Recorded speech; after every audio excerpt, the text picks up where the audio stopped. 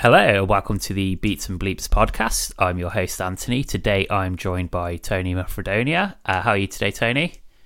Feeling fantastic. How are you? I'm good, thank you. I'm good. It's a Thursday, almost the weekend, so enjoying life. In terms of generally where I start the interviews and questions for yourself is how you came to be writing soundtracks for video games and just generally your music journey in music in general, really. Yeah, that sounds great. Thanks for the question.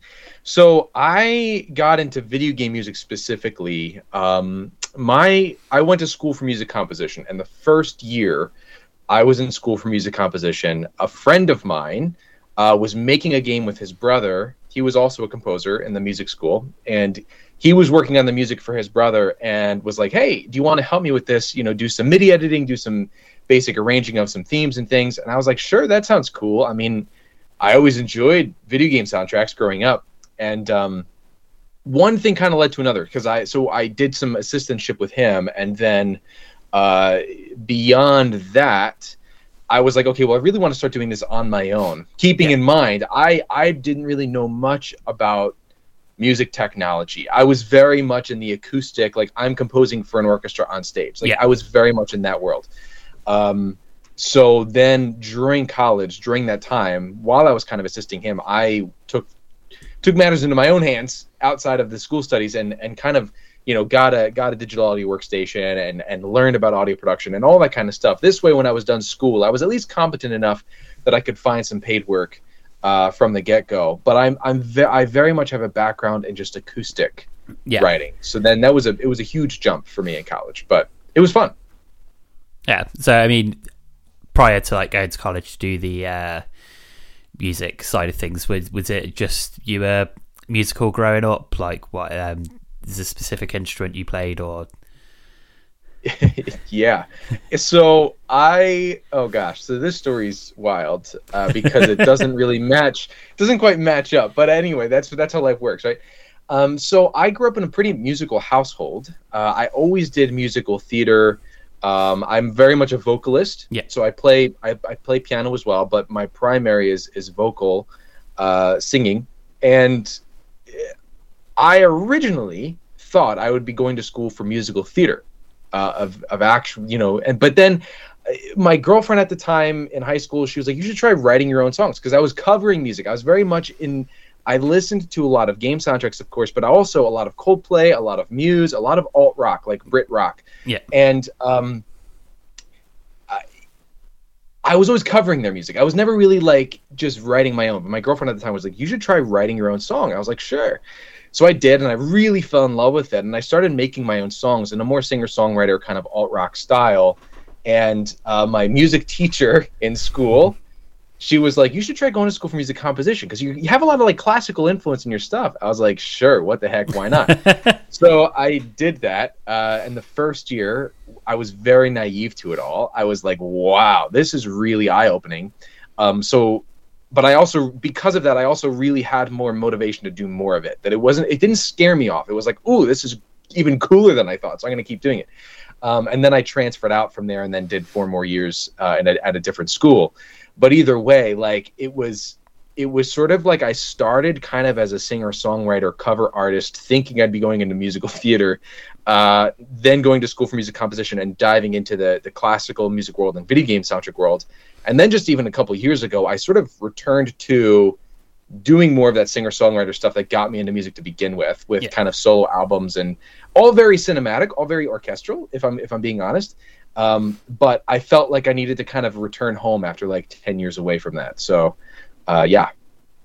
It's quite the journey going almost full circle back to where you started. It's been ridiculous, but it feels like a good balance now. Mostly game soundtracks and doing some solo stuff on the side. So, yeah, can't complain. Good. So when we were chatting, you mentioned the 3 sort of games, the 2 that are out and the one that's the demo's out and coming soon. Sure. The Ambassador Fractured Timelines, was that your first game soundtrack that you took on in its entirety yourself? So actually, it was the third. Okay. And the first two are kind of sad to share this, but and I won't mention their titles or the people just out of privacy. But the first two games I got hired to do straight out of school, finished both soundtracks. They were both for iOS. Neither one of them came out. Neither one of them finished development. So I had a lot of music just sitting around, like, and they paid me to do it. I mean, I was grateful for that and all of that good stuff. But the games themselves never saw the light of day. Music's still on my hard drive somewhere. I probably don't want to listen to this because it's now 7 years later. But it's the kind of thing where I was grateful for those experiences, because then it led to more skill, more learning, more, networking, all that stuff. But the Ambassador, the Ambassador Fracture Timelines was the first game that I worked on that hit shelves, so to speak, hit stores and stuff. And interestingly enough, it's the one soundtrack that is like the complete, I don't want to say the complete opposite, but very different than like what I'm normally doing. Yeah. And I quote, I remember the developer, he and I are working on something now. But he reached out and he said, "Hey, I love your stuff, but would you be open to doing Celtic lo-fi orchestral hip hop?" And I was like, I mean, sure, with a question mark. You write me a check for it, why not? So it was just kind of every time I listen to it, I'm like, man, I don't know how I came up with that stuff, because it's so different than like anything that I do. I mean, I quite like the pitch he had, because like in my notes I've wrote down lo-fi medieval orchestra vibes.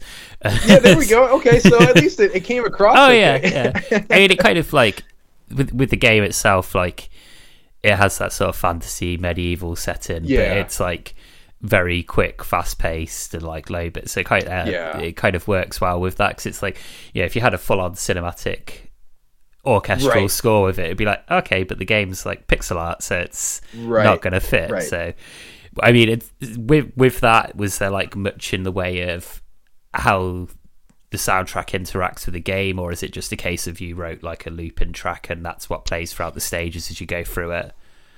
Yep, it was, I would say, most of my stuff so far, for better or for worse, depending on what's needed for future projects, has been pretty much the standard. We've got loops in the background. Yeah. There was a little bit of interaction, very, very minimal, where as you progress through the overarching worlds, let's say you go through like 5 of the doorways. When you get to the 6th one, there might be a new layer that comes in, or the tempo increases a little bit, kind of like Mario Kart style, where like suddenly the tempo's you're on lap 3, and it bumps up. But other than that, it was pretty standard. Yeah, pretty standard loops. The anxiety inducing, everything's going slightly quicker, and stuff's gonna happen. It's like right. Yeah. The one thing I will say was fun was that for the boss themes, I did incorporate a little bit of like, so let's say you're going through, the tutorial, for example, then you get to the tutorial boss. There's a little bit of that like level theme in the boss tune, that kind of stuff, or like throwing in the main theme. Like I always try to glue it together. Like it's like, okay, if I'm not going to be able to do a lot of dynamic, interactive stuff, I might as well kind of glue it together thematically. And that's always fun for me. I like doing that kind of stuff. Yeah. So going from like singer-songwriter things, which is very much a single piece, A to B, start to finish, and then having something like that you want to be looped, was there like much thought that went into that, or is it just kind of if it's good enough and then people will want to hear it again and again?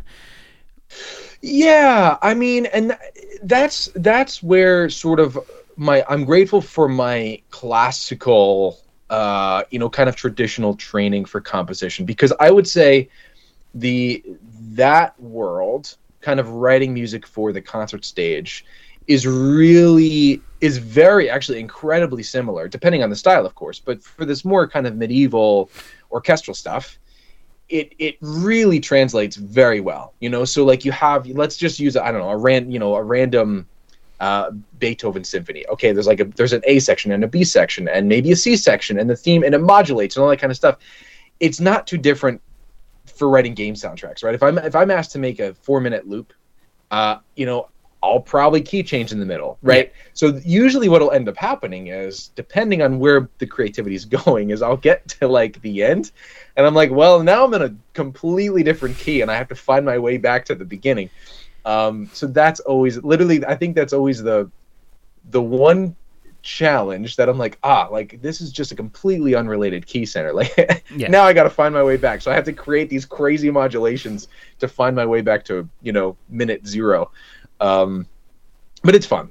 I mean, that's also the crazy fun challenge of game scoring. It's you kind of have to learn things that you wouldn't have thought about when writing, traditional music as such. You've like how they react in a game or how they kind of come across in that sort of format. So it's every day's a school day, I guess. But yeah, yeah, oh yeah, yeah. And there's always the component too of, for me, because like you said, having that singer-songwriter origin, then really diving into like the concert music stage and world, I would say my biggest challenge when it comes to game scoring, now it's going to be project to project dependent, but my biggest challenge is not doing too much.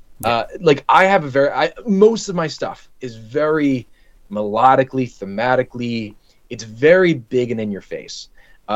So something like The Ambassador, like that was initially for me a really hard challenge because they wanted something, okay, melodic and thematic, but not so kind of in your face, versus like Call of Sariknar, right? That soundtrack, because it's very exploratory. There's designated combat tracks and there's designated kind of walking around.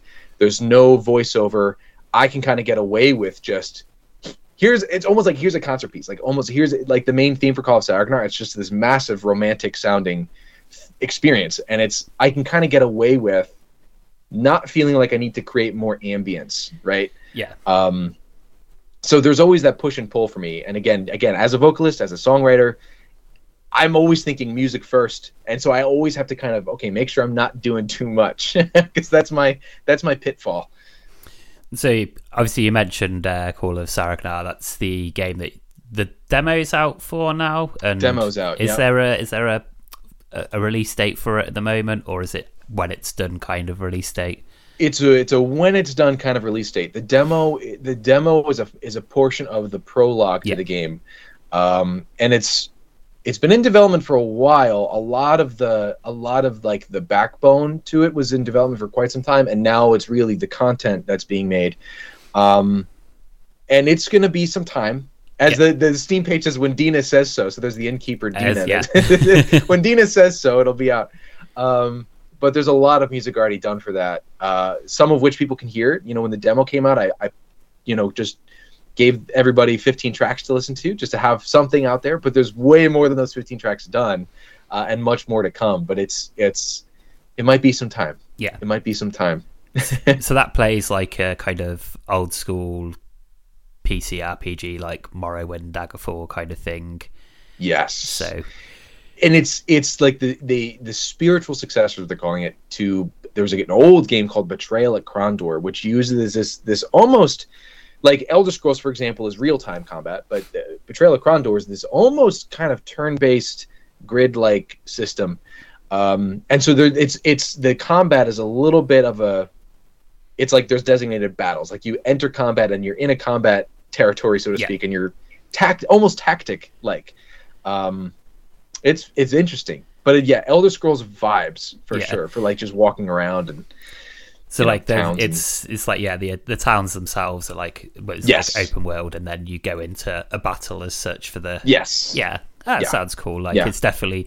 I mean, I didn't get a chance to play it, but like watched a few videos, and it's very much like that classic, like, very old school. Yeah, text old heavy, school, but very in depth and stuff. So it sounds and looks exciting, and I mean the music I've listened to it really fits it. It's very grand and large in scale, which is what you want really from that. So, and that's going to be. I mean, can people check up for progress? Is there a Twitter page for the game or the developer? Yeah. Yep. Just at Call of Sariknar, so people can check that out. Yeah. And that's obviously, as I said, people can play the demo now, the prologue now, and the game will come when it's ready. Yep. Yeah. Oh, yeah. So stay tuned, because I mean, there will be there, and there are constant updates. I mean, Damian, the creator, he's very good about keeping everyone in the loop. Yeah. So That's good. Sounds like quite an involved process as well. So like people, I'm sure the people that are expecting it are already quite invested in it and looking forward to it. So I mean, you kind of alluded to it with growing up and like enjoying game soundtracks. I'm assuming like before you started working on video games, you were a gamer, quote unquote, yourself before that. I mean, what sort of games did you play growing up, and what if you still get a chance to play now? What sort of things do you play at the moment? Yeah, so I grew up a big Nintendo guy, huge Nintendo guy. So Legend of Zelda, Super Mario. Yeah. I mean, literally any of the mainline, Banjo-Kazooie. I mean, any of the main, NES through N64 and a lot of the GameCube era, mostly 100% Nintendo. Yeah. Legend of Zelda being one of the biggest for sure. I mean, even now, while I don't get to play everything, when Tears of the Kingdom comes out, I mean, I'm playing that, right? So I hold it close to my heart. But then I guess whenever it came out, 2004, World of Warcraft stole my soul for quite some time. Yeah. And that was also a huge influence for me musically, artistically. I mean, I still find that that is, if I'm doing layout or logistic work, or even sometimes programming work, in FMod or something, if I'm just doing kind of back end stuff, sometimes I'll just turn on the World of Warcraft soundtrack, because there's so much of it. There's like dozens of hours worth of music from that game, with all the expansions and stuff. So that for me was a big influence. And then what I'm doing, playing now, usually I try to find stuff that I can pick up and play. Yeah. Like the latest Kirby game, that the Forgotten Land. Like I checked that out recently, and I'm slowly making my way through it. I tried Elden Ring, but I was like, man, this is too hard. I love it. It's just, my life's hard enough. I don't want to add more hard to it.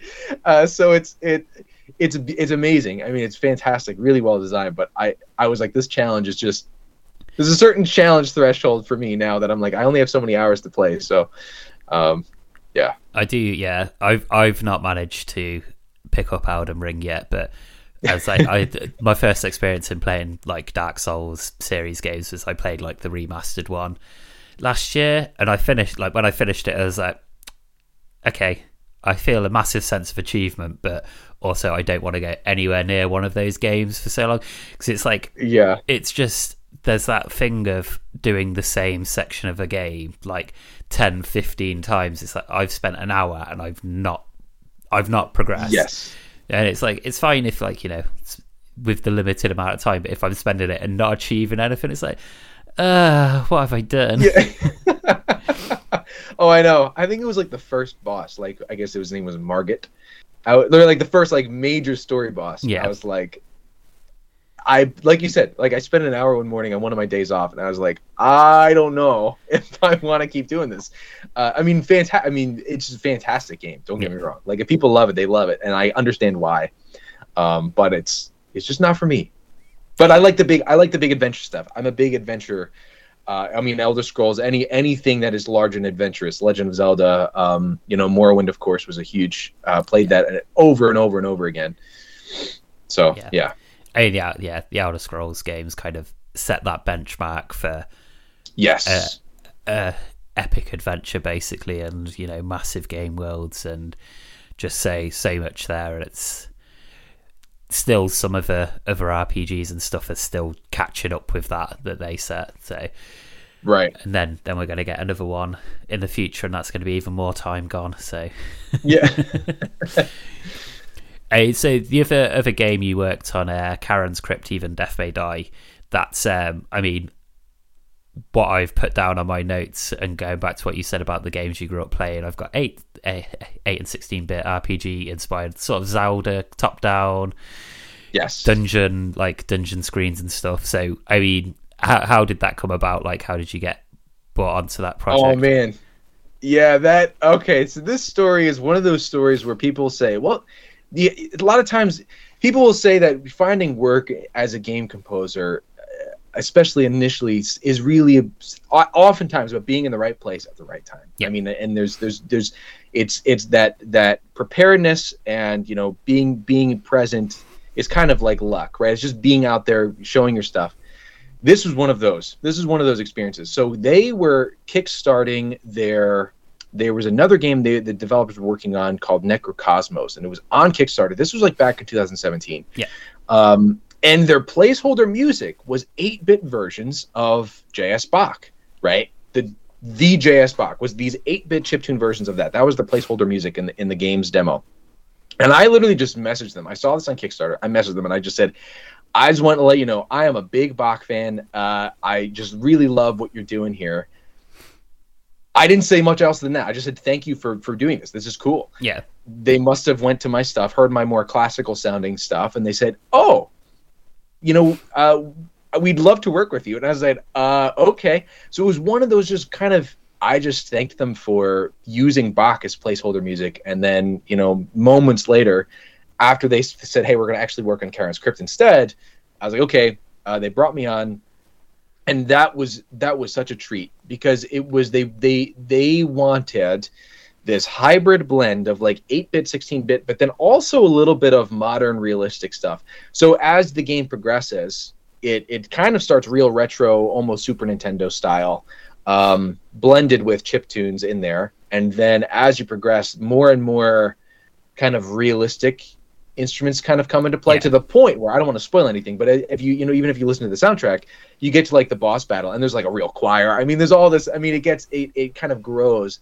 So that was really cool for me to play with. It was challenging. It was very challenging to kind of find that balance, but really rewarding. I mean, they've become such great friends. They're based in Spain, and I want to meet them in person one day. But yeah, they're awesome. Great, and it's a fantastic. I don't even say that as the composer. Like, it's fun to play. Like, it's a great game. So very Zelda, very very Zelda-like. Yeah, I mean, the brief bit I've played and say the videos I've watched, it's definitely. I mean, I get confused between Link's Awakening and the A Link to the Past, but I mean, they're both very similar in terms of gameplay anyway. Right. But yeah, that's sort of like, it's just the fact when you're on a screen in a dungeon and then you go to the next one, it does that scrolling thing. It's like, that's like memories right there. Yeah. Oh yeah. And that's the best part about, well, I don't want to say the best part, but the core component is that it's pretty much just one giant dungeon, right? There's more. It's just multi-floored, so there's no towns. Yeah. There's merchants and stuff, but as you progress, you're just going from floor to floor to floor, and it's a kind of even Metroid in a way where you have to kind of backtrack at times and unlock certain doors there, and so it's really well designed. I mean, I played through it as I was working on it just to play test things, and I was like, man, this is really good. Sometimes it's like, okay, I'm just there to make the music, but I was like, man, I mean, this is just fun to play. I mean, I guess that it's like rewarding, 'cause when you probably come onto production, you don't really know what you can obviously be told and see gameplay footage, but you don't know what the end result of the game overall is. So to be on a project, it's like, oh, actually, I really like the game itself. I really like playing that. That must feel like quite rewarding to be part of that process as well. Yeah, definitely. And I'm fortunate and privileged to say that most of the stuff that I've worked on have been games that I would also really like playing. Yeah. I think really the only times that I haven't fully played through a game that I've worked on is mostly just because of time, right? It's mostly just, okay, well, I just really need to crank the music out and move on to the next thing, and I don't have enough time to do all the secrets and do all the things. But I've been very fortunate that even now I'm working on a game called Evercraft Online, and it's an indie MMORPG, kind of like a spiritual successor to EverQuest. Yeah. But it's graphically kind of voxel like Minecraft, but it's very fantasy, very like old school MMORPG mechanics. And they even want the music to sound like it's 1999 Roland kind of MIDI-ish. And I've got to say, it's like, I don't have the time to really dive into MMOs as much these days. But if I like, this would be like my dream. If I looked at 12-year-old me, I'd be like, this would be my dream project right here, because it's amazing I'm just fortunate. I'm fortunate to have those opportunities to, and so grateful to work on the things that I would also really enjoy playing. Yeah. And I mean, like, in terms of that, is there any sort of beta out at the minute, or is it still in development with that game? Evercraft is very much in like the alpha stages, Yeah. so they're like, it's still very much in development. They're doing periodic. So if you join, if you go to evercraftonline.com, you can join the Discord, where literally like random weekends they'll be like, hey, we're doing a new alpha, like come on in, create a level 1 and just do some testing for us. And they've really established a very cool community. And of course, everyone's also playing like EverQuest and all sorts of stuff. So everyone's kind of talking, hey, I'll see you on EverQuest, and then let's play Evercraft to this. So it's a real they've really built a nice community on the Discord. Hey, that's kind of one of the things that stops me other than the time drain, like MMORPGs, is like, is it going to be full of horrible people when I first start, especially like really established ones? It's like, am I going to come on this level 1 character and just get laughed at by these people that have spent hundreds of hours playing it? And it's like, but yeah, that sounds cool. I mean, yeah, definitely the like late 90s, early noughties, like growing up, and just like when MMORPGs kind of became a thing, because they weren't. You used to have like, online browser-based, text-based RPGs and stuff, and when you first started being able to play a game with people like that and chat to them and stuff, it's like, oh my god, this is the future. And like, right, it I know, it sounds so cool. And now it's like, you actually get to do one. So I know, dream imagined. Very, very grateful for that. And they're killing it. I mean, well, I don't want to say huge, but it's a larger team of developers. And they're making, it's fast progress. I mean, they're plowing through stuff. And so my job these days has been creating all like so there's all these different races in the game, dark elves and high elves and ogres and stuff. So my job, literally since I've signed on last year, I've been on there about a year now, has been getting like the race themes, right? So the high elf theme and the dark elf theme, and that's been fun. Like the halflings and the gnomes and the dwarves. So I really get to like, it's been so much fun. And the ogres just like slamming on the percussion and getting the trombones coming up and stuff. I mean, it's been a blast. My job now at the time of recording this is actually doing more environmental, like ambient exploration stuff. But, which is a nice break for me. It's a nice break because now it's like, okay, all the themes have been kind of like cranked out. Let me like get some nice serene music going on. Yeah, it's fun. I love that project. It's so much fun to work on. That sounds good. I mean, with it being an MMO RPG, like there's going to be expansions and stuff in the future when it gets to that stage. It's like so continuous work, and you can get like thematically into. Oh, this one's like a winter themed one, so it's got that sort of sound set and stuff. I mean, in terms of like your creative process and like your setup, is it when you come to write a piece, is it you start on the piano and then go from there, or do you just like start at the computer, and then what sort of like software do you use? Is it mainly sample based at the minute? So great question. It's because this stuff is always a treat to even hear how other people do it. So I am very much like, I'm either driving, walking around, or if I'm just like, okay, I need to sit down and write something, it's a blend of ideas coming at the piano and a blend of ideas just like I'm humming a tune. Yeah. Right? It kind of depends on what the goal is for the track. So if I know it needs to be melodically driven, it's almost always the idea comes from my voice.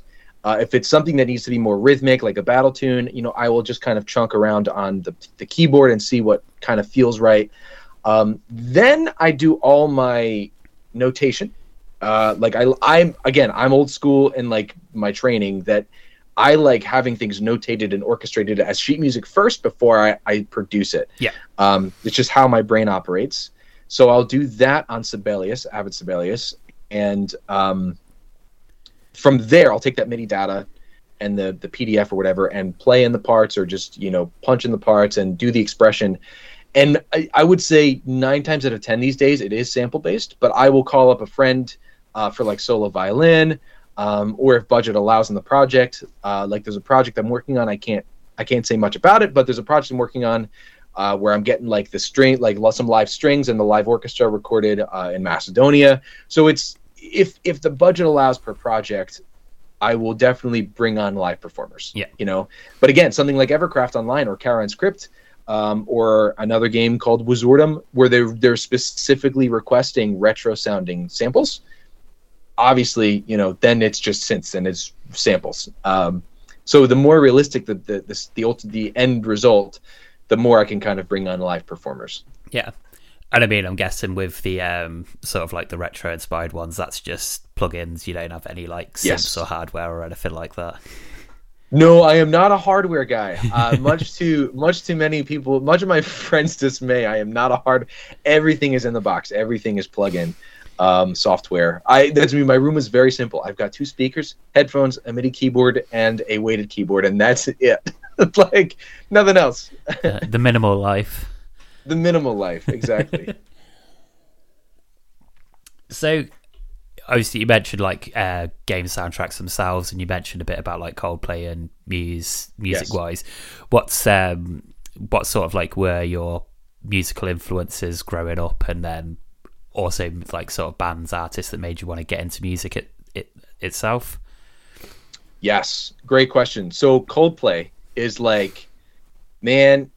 I'm like their number 1 fan, but they don't know it. And I'm not exaggerating. Like it's even my wife makes fun of me. Maria, she makes fun of me all the time. She's like, you're like way too obsessed with that band. I'm like, I know it's, but the reason being is because they really got me into music. And I mean that truly. Like it was their music, their first album, Parachutes, where I was like, wow, like this is great. And it was a performance at the 2003 Grammys. They played a song from their second record, A Rush of Blood to the Head, the song Politic. They played it with a string orchestra, and I was like, you know, because at this point I was loving like Final Fantasy music and the big orchestral sound. So when I saw my favorite band play with like an orchestral sound, I was like, that right there, I want to do more of that. I want to hear more of that. And of course, Final Fantasy is a perfect example. You have almost this rock sound, but these massive orchestral.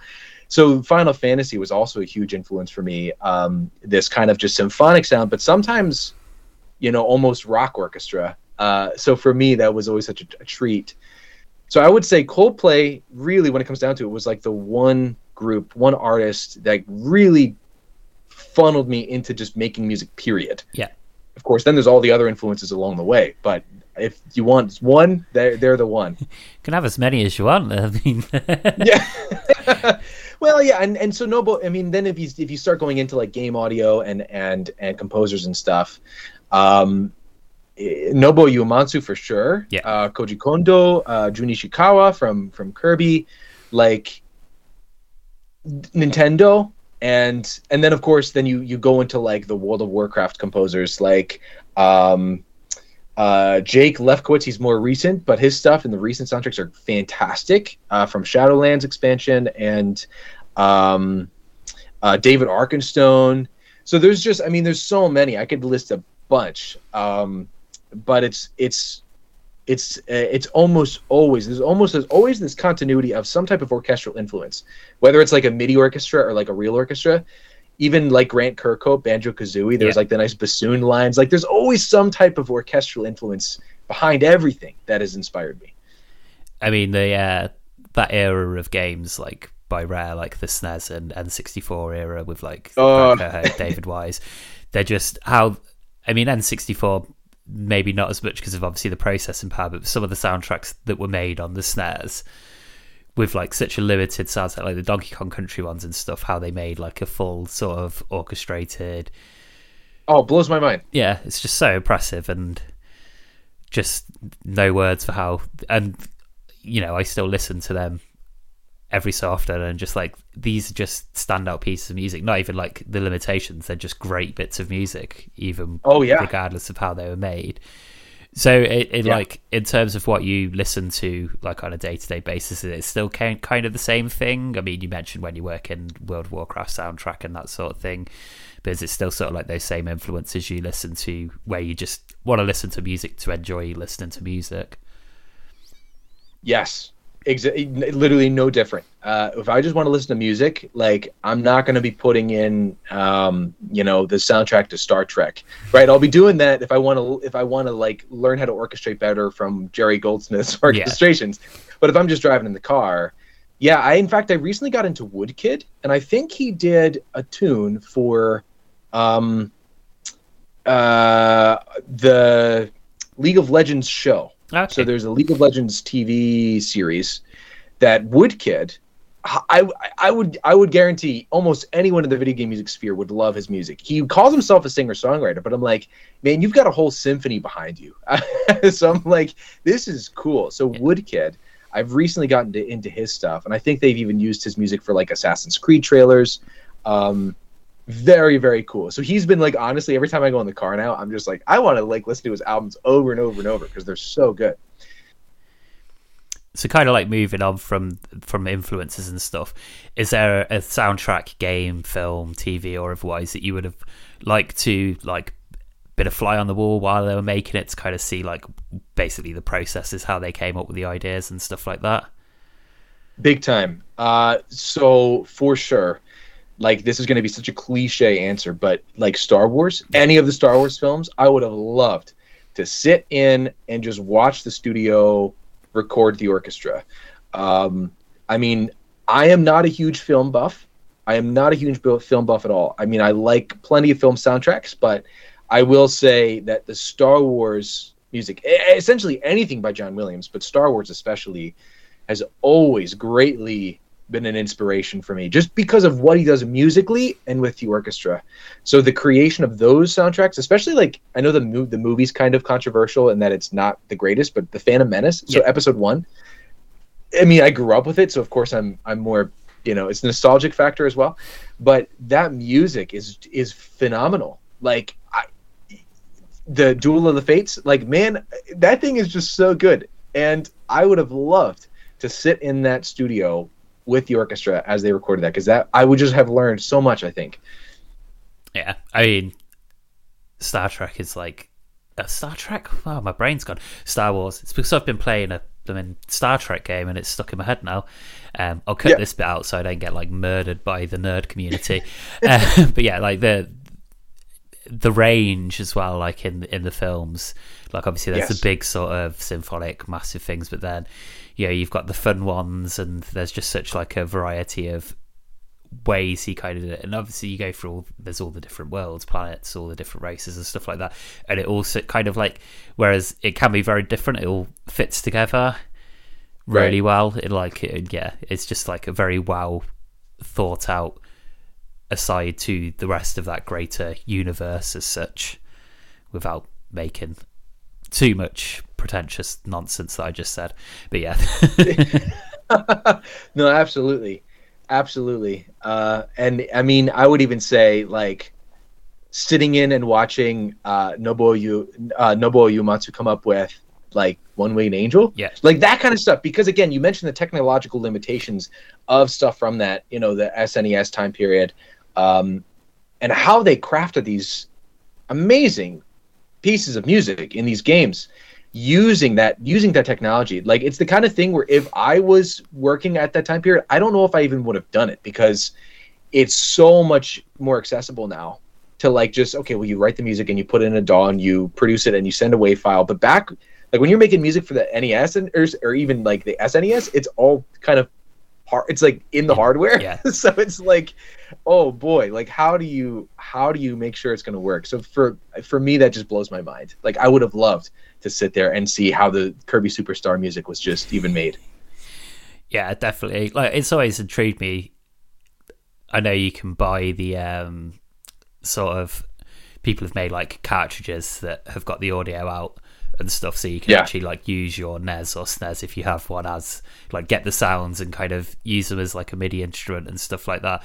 And it's like, even if I did that, it'd be great fun, but it's like, I don't think I'd make anything worthwhile that anyone would want to listen to. And then it's like but people have like not only made stuff that's good enough to be in a game of that type, it's like they've made things that's like, especially if you look at like, you know, Mario and Zelda and stuff, those theme tunes, yeah, they've been modernized, but it's still fundamentally the same like melody and stuff as that. So it's just how good of a songwriter's, you know, these they were to write those melodies and stuff like that. It's just blows my mind. Right.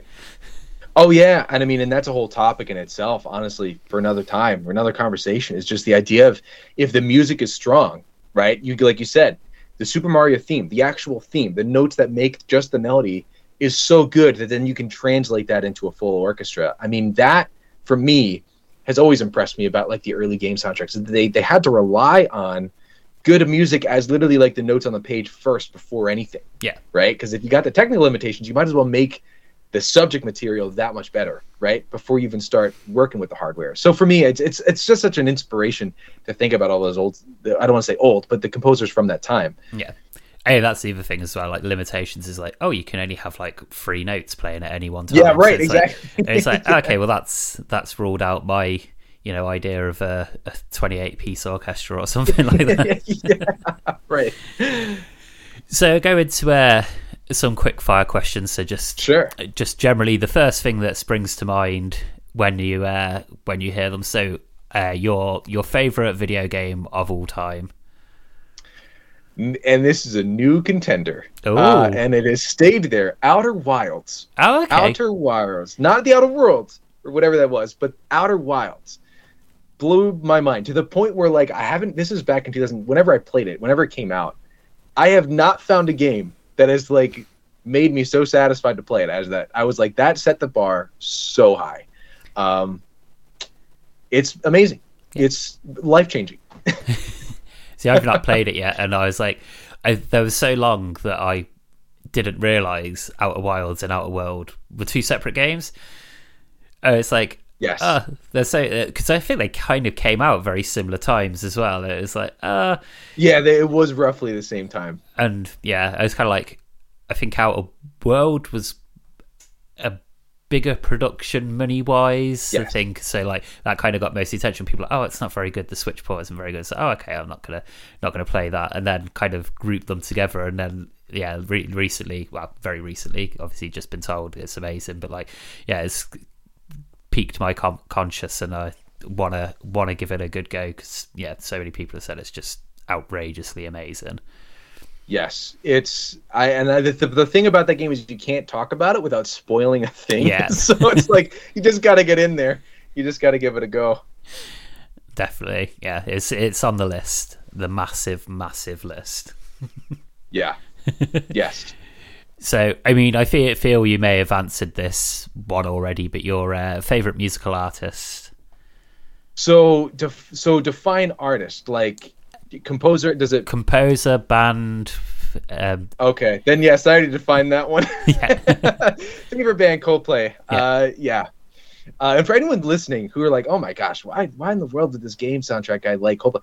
For anyone who just give their song Coloratura. It's a very recent song, but it's a 10-minute epic orchestral rock masterpiece. Highly recommended. It's literally my favorite song of all time, if I'm being honest. It's amazing. I do find like one thing weird is like if you put like all the sort of British bands that came out that sort of time as Coldplay, that would be kind of classified as like alternate rock, indie rock. Yeah. And then you look at the ones that actually are still big now, like so obviously Coldplay and Muse are kind of the two, but when that first album came out, it's like, oh, people like these would get worldwide success. It's like, okay, right. And then if like there's some of the stuff they're making now, like there's some stuff that borders on dance music, and it's just it's so weird thinking like how they've progressed. Crazy. But wouldn't have thought like, because I think for me what hit the nail on the head for like, okay, these are my biggest inspiration of all time was actually their previous album, Everyday Life, which came out in 2019. That had such a mix. It was like this mishmash of every single style, and I was like, that I respect that. You know, they had like choral to gospel to like experimental to rock to, I mean, all sorts of stuff that I was like, I was blown away. I was like, if these artists can come up with so many different styles and make it work, I was like, that is essentially what game composers are often asked to do, you Yeah. know? Like, okay, so you're going to make an orchestral soundtrack there, and then we're going to ask you to do something like that's a little bit more hip hop there. And then, so for me, that was very inspirational. I was like, that to me, when people can do variety really well, that to me is like, they've got something going on. They have something that I want to do like they're doing, you know? Definitely. I mean, yeah, I think game soundtracks is probably one of the areas you can just, even in a single soundtrack, like have such a wide range of songs, like so the songs and styles just based upon the game and things like that. So definitely that fits well with the inspiration for that. So yeah, moving on with the questions. What's in terms of game soundtracks, your favorite game soundtrack of all time? Favorite game soundtrack of all time is, and like as much as I hold Zelda and stuff close to my heart, my favorite game soundtrack of all time is World of Warcraft. Like the base game, the first expansion, and the second expansion. Those through the first three, like basically from 2004 through 2009. Yeah, that music is just phenomenal. Now, not that the recent ones aren't. I mean, there are some really incredible ones from the most recent expansion. But for me, and maybe it's nostalgia talking, I find that those first three are just so strong. And like, this sounds like Warcraft. You know, if you've played Warcraft 2 or Warcraft 3, those first three are like, this is Warcraft right here. Yeah. And they're just so good. I mean, the menu like music that is always like these 10-minute medleys of the stuff in the game. Oh my gosh, I could listen to those endlessly. They're so good. Just don't even need to play it. Just leave the menu up. No, right.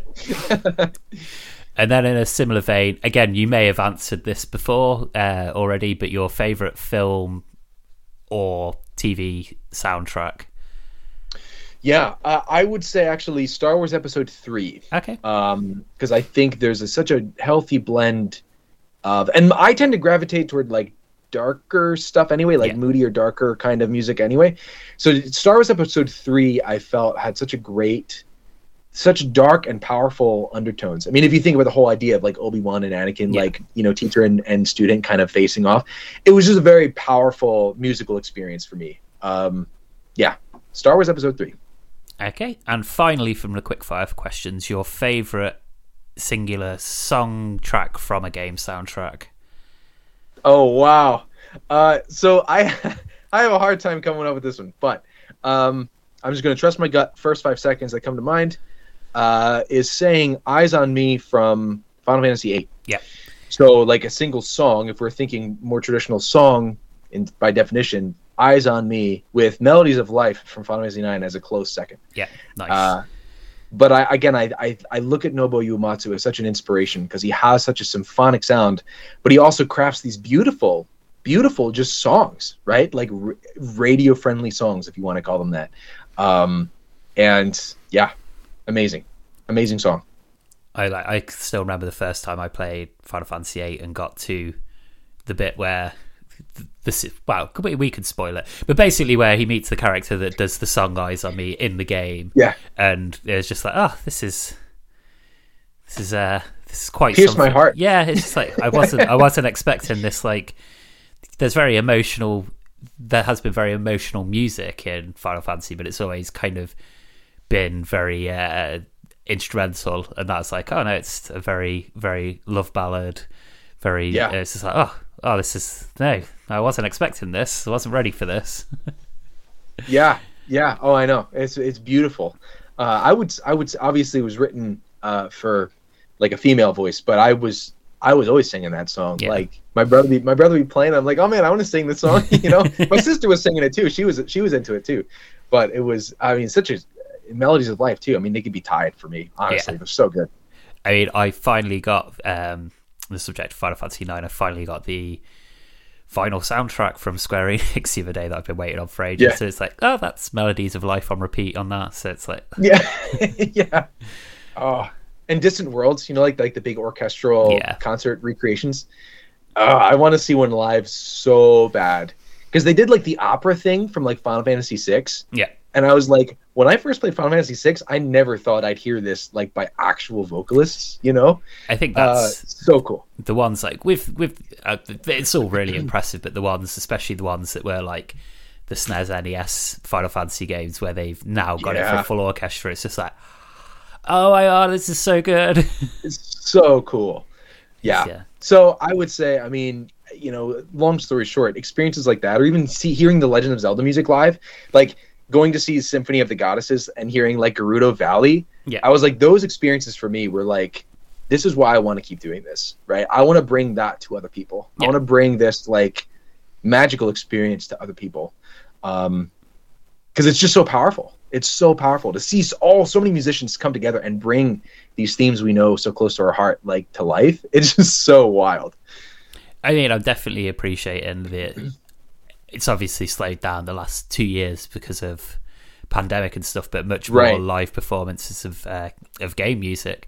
I mean, as much as like obviously the orchestral stuff's amazing, I would like to see like smaller scale stuff as well, like, you know, people that have done like a post-rock band cover. I mean, that was my idea, so if someone steals it after hearing this, then that's my own fault for never doing it. But like, yeah, just like being able to experience like video game music played live and have that sort of thing, because it's like, yeah, it's definitely underappreciated in sort of like a performance level of how technical some things are to actually play. And I think you can appreciate that a lot more when you see people doing it in front of you.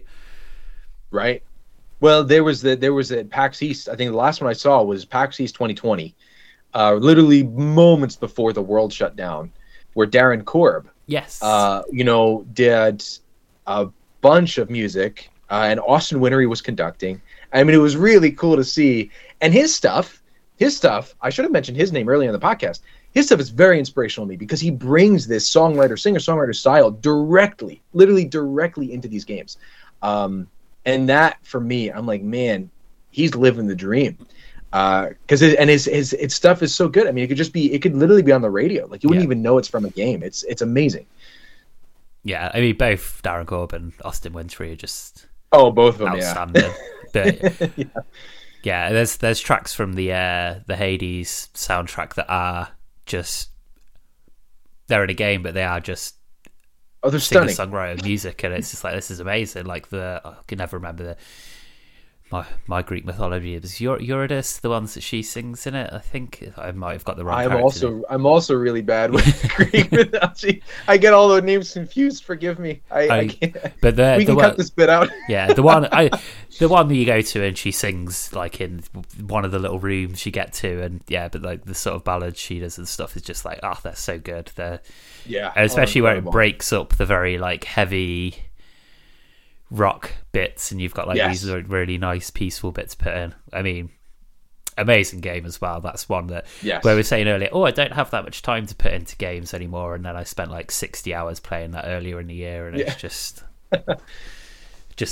I mean, I'd say poor life decisions, but it definitely wasn't. They were all enjoyed. So yes enjoyment is important. It doesn't matter where it comes from sometimes. Exactly. So I've talked about your history and present. It's like, in terms of work you've got coming up in the future, obviously you've mentioned Call of Sarangar and Evercraft. Is there anything else that you're working on at the moment that you are allowed to talk about? Yes. So in addition to Call of Saragnar and Evercraft Online, which I'll probably be talking about those for some time, they're both large. Wizurdum is another one. It's kind of like Hexen, or if you could equate it to like Doom, like the old school Doom or Hexen, where it's first person, but the pixel characters. That is in development right now. I'm working on the soundtrack to that, which also uses that kind of old school MIDI sound. There's another one by the developer who made The Ambassador. I can't say the title of it, but I can share that I am working with him on something new.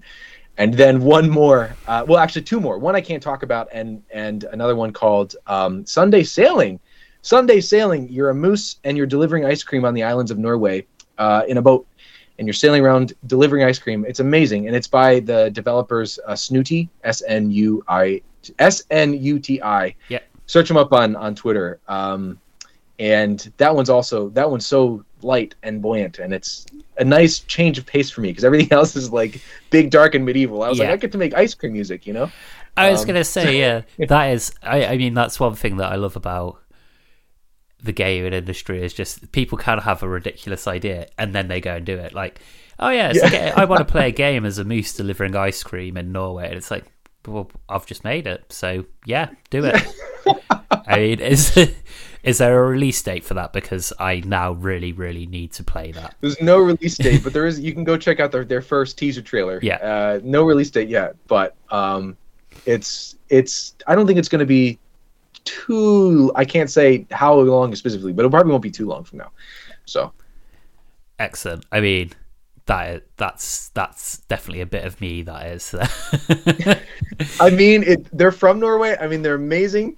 They're a couple, and they're great. And I've known them. That was also another one of those stories where it's like, well, I've just known them for so long, that eventually it was like, okay, finally, like I have something you can work on. So it's been, I've been admiring their stuff for many years, and recently they're like, okay, well, let's bring you on, for our next project. So I was like, okay, but yeah, it's very. I guess what would they say these days? A wholesome game? Yeah. I think that's like a thing. Wholesome game. I think this would be considered a wholesome game. I mean, there's wholesome games, and then you have like the chilled kind of game genre where it's like peaceful and stuff. But yeah, it sounds like that. I don't want to play anything too challenging. I just want to stare at something really cute and silly and fun and enjoy it. That's exactly what it is. Excellent. But I have to make sailing the high seas as adventurous as I can. Oh yeah. My music. As long as if you're delivering ice cream on the high seas, you gotta get big. You gotta go bold. So you're gonna do a sea shanty style one. But like I mean, I don't know if this is gonna be a really British reference. Do you have ice cream trucks in America, and do they have that really annoying a sea shanty played by one of them? That's the pitch for that. There we go. Although, fun fact, there is a very Norway-specific ice cream jingle for the ice cream truck that I am adapting into like the main theme of the game. So I'm already kind of in. I mean, sometimes I feel like if my mom asks me, "What are you working on today?" Oh, so I'm taking some ice cream truck music and putting it into a video game with an orchestra. That's what I'm doing today, Mom. So it's crazy, but it's fun. They should do. I mean, if they do a release party for that, it's just so much ice cream. That'd be amazing. Oh, I know. It could be sponsored by the Norway ice cream companies. Is what we'll try to do. It sounds amazing. And in terms of like the best place to keep up with yourself and your work, is that your Twitter and websites? Yes, I am on all the socials. I keep things under one roof. It's manfredoniamusic.com. And Tony Manfredonia on Instagram, Twitter. I'm on Facebook. I have a Facebook page, but Facebook is not my strong place. If you really want to get in touch with me, Twitter, Instagram is like the best go-to. Yeah. Or website or email. Yeah. That's also fine. Excellent. I mean, that's kind of wrapped up the questions I've got for you, Tony. I mean, I don't know if there's anything you want to add or anything you want to talk about at all. I mean, I think at the end of the day, I just think it's such a beautiful world we live in, that so many people from so many different backgrounds and so many different styles can all contribute music to the same industry. Yeah. And I think for me, that's such the draw for me in working in game music, is because yes, I can go play nearby a singer-songwriter thing, and I can put out my albums, but at the same time I can still connect with whatever style I make with all the people around the world playing video games. And I think that's such a beautiful thing. People who are making like heavy metal for games. It's like, I'll never make heavy metal for games, but someone else is doing it. Or, lo-fi, or someone like Disaster Piece who like makes literally programs to like AI, his own programmed kind of randomized music that's into Mini Metro. I mean, it's mind-blowing. All the different backgrounds and all the different styles that kind of congregate in one industry. Yeah. It's just mind-blowing. It's just a beautiful thing. That's all I'd want to add. Oh, well, I can't really think of anything to add to that because that's so well put. Yeah, it's just a nice place where everyone can, from all different places, all different musical styles, can meet and have the same end goal and different ways of getting Yeah. there, but you know, still the same thing everyone's striving towards, and it's just lovely. And even from my perspective, lovely to see all that variety and appreciate all the artistry and work that goes into it. Yeah. Thank you. I mean, thank you for this, and thank you for your support of game music. I mean, seriously, it's folks like you who keep us going, right? I think for me, because sometimes I can be sitting in the studio and be like, oh, I'm just turning away. But it's so nice when I get to chat with someone who loves the industry just as much as I do. You know, it's such a joy, it's such a treat. So thank you for this. Oh, no, it's an absolute pleasure, and it's been absolutely lovely to chat to you, Tony. I've really enjoyed it. Thank you. I'd once again like to thank Tony for taking time out of his schedule to chat to myself.